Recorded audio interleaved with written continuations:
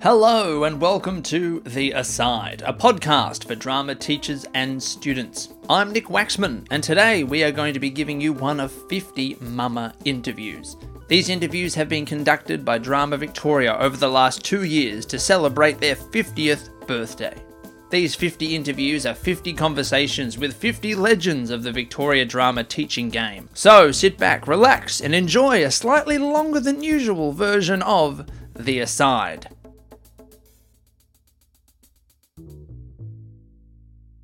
Please note that the audio quality varies depending on where the interview was recorded. This is interview 17 for the Living Legends project, held at Abbotsford Convent, and we're speaking to Mark Bailey, the illustrious Mark Bailey. So Mark, first question, Yes. How, why and when did you become involved as a drama educator? Well, I went from high school into what was then Melbourne State College, and started my degree in the 70s. So I guess the why, I grew up in an era where I grew up in the HSC era. Mm-hmm. So drama was not a curriculum-based study. I remember that. At all. But we had an incredibly passionate teacher who mounted the school plays. And his background was commerce, surprisingly, but his passion was for music, theatre. And so that was sort of my first experience of participating in theatre. And I think it related more to sensing his passion for the art form, particularly theatre, not so much drama per se, but particularly theatre. And then when I applied to Melbourne State College, I did drama and film and television and history, social studies. Okay. And followed them all through. So I think initially to become a teacher was because I had some great teachers in my last 2 years of high school. So I think they instilled in me a real sense that this was an incredibly creative profession to get into, and an incredibly valuable and worthwhile profession. But in terms of theatre, it was really Alan Burrows and his commitment to theatre as an art form. The commerce teacher. / musical theatre fan. That's right. So that was the start. So he was your inspiration. It certainly was. Okay. So what are some of the changes that you've witnessed during the development of drama and education? I think some of the changes, when I first started teaching, I was teaching in the old HSC syllabus. So I was teaching initially drama, and then I taught theatre arts, which was a HSC Group 2 study, and eventually all of that with HSC Group 2, HSC Group 1, STC, I think it was called STC or something. Oh, yeah, I can't remember. There were a whole lot of all other... the little shortenings. Or a whole lot of other things.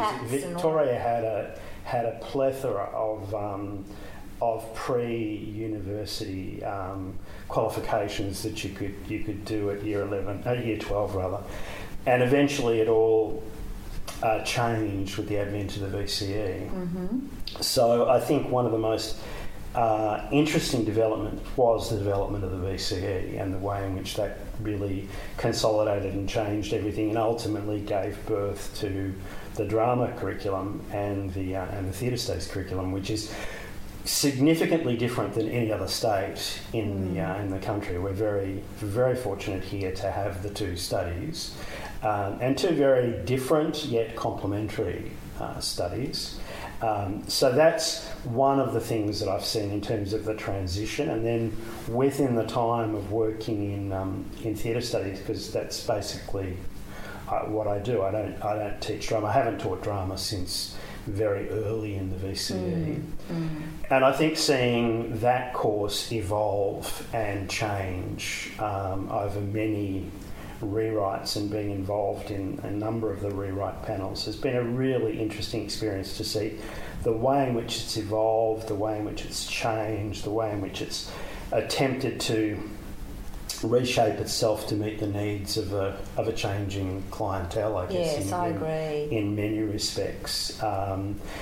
Even just simply having to contend with the advent of a written exam in the study, which initially wasn't the case. Drama and theatre didn't have written exams. They had in the case of drama, they always had an ensemble exam, which was originally externally assessed, and then they had the solo, and the theatre always had the monologue, and then all of a sudden we're confronted with having to have a written exam, which was a substantial cultural shock, I think, for a lot of people to get their head around a written exam in a principally creative performing arts study. It was quite a challenge, I think, to get our head around that.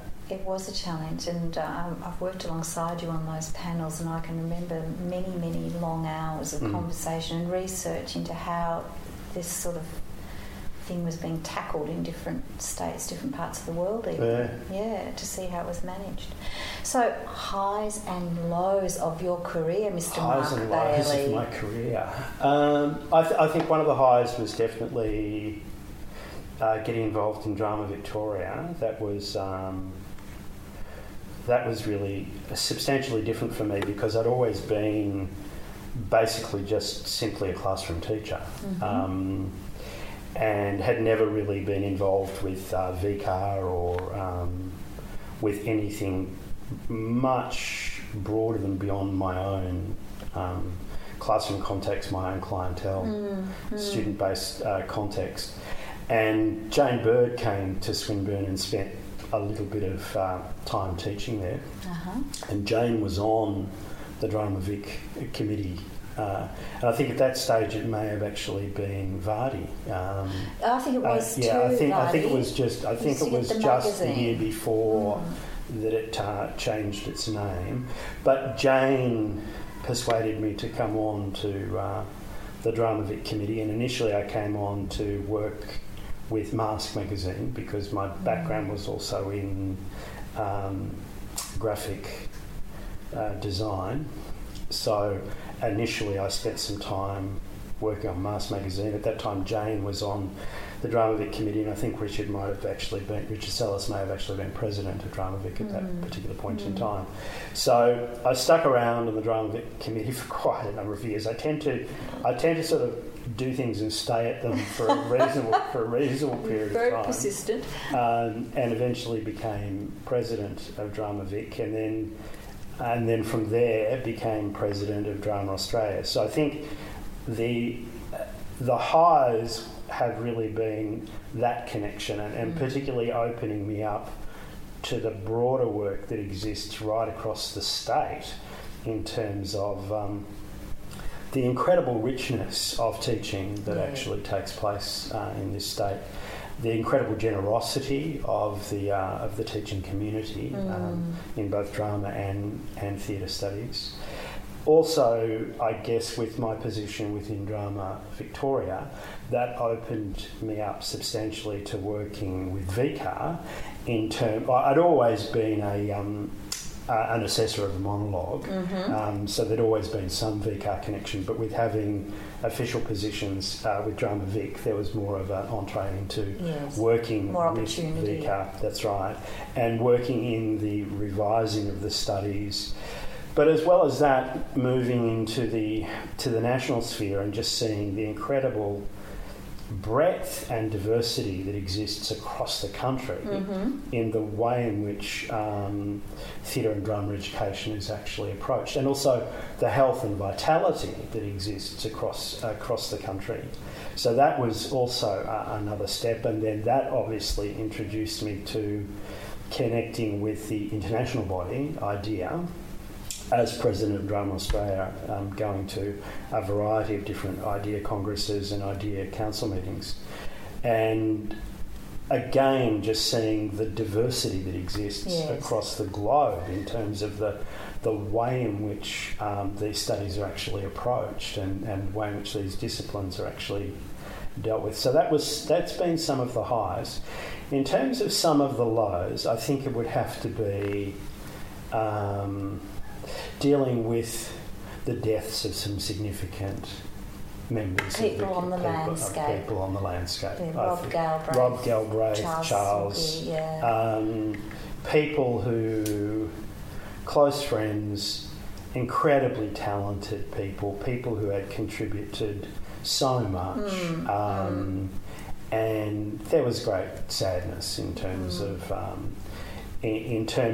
that their voices were no longer part of that conversation, that they've been so That's instrumental in keeping alive and contributing to. That's right. Absolutely, that's a great observation. You've mentioned Richard Salas, Jane Bird, and some various other people. Any other major mentors or collaborators during your time? I'm sure there's many, but any? There are lots. I mean, I think one of the things that I really love is the monologue assessing. Yes. In theatre, and I guess it's the same for the drama cohort when they get together for the solo assessing. It's like a tribal gathering. It's like a gathering of the clan. The clans, big Game of Thrones at some stage. That's right. Again, and there are just so many people who've come in and out of that process. People like Val Heath, yes, for example, who in the early days were really there to mentor you and to advise you and to just give you the leg up. You can do this. Robin Brentnell, you can do this. For example, I mean, I still have sitting somewhere in my office at school a lesson by lesson, term by term outline of units 1, 2, 3 and 4 theatre studies provided to me by Robin, which was a lifesaver. I mean, she really knew her stuff and put it together. So I think people like Val Heath and Holt, so I think just gathering together and some of them have disappeared as they get to the end of their teaching career and they elephants go to their graveyard. Where do old theatre studies and drama teachers go, Mark? I would hope a lot of them would start writing, because I think they've got such a wealth that they should be able to bring. It would be great to see some books emerging, but I guess I don't know whether they're doing that or not. But Marita, for example, who still continues to assess. I mean, it's just really great to spend time with people who've got. And I mean, I'm not that far away from retirement, so I'm not pretending that I'm young, but I think those people have just been so formative in the life of they've shaped the association. The way we think about what students do. And they're incredibly insightful. Mm-hmm. Absolutely. Yeah. Now, what about the secret to your longevity of your career? Your longevity of your career, Mark? Look, I think it would have to be the students. Mm-hmm. I teach within a particular educational environment. I mean, I'm very fortunate that I teach in an 11 and 12 campus only, in a very supportive school, and a school that's incredibly supportive of the performing arts right across the board.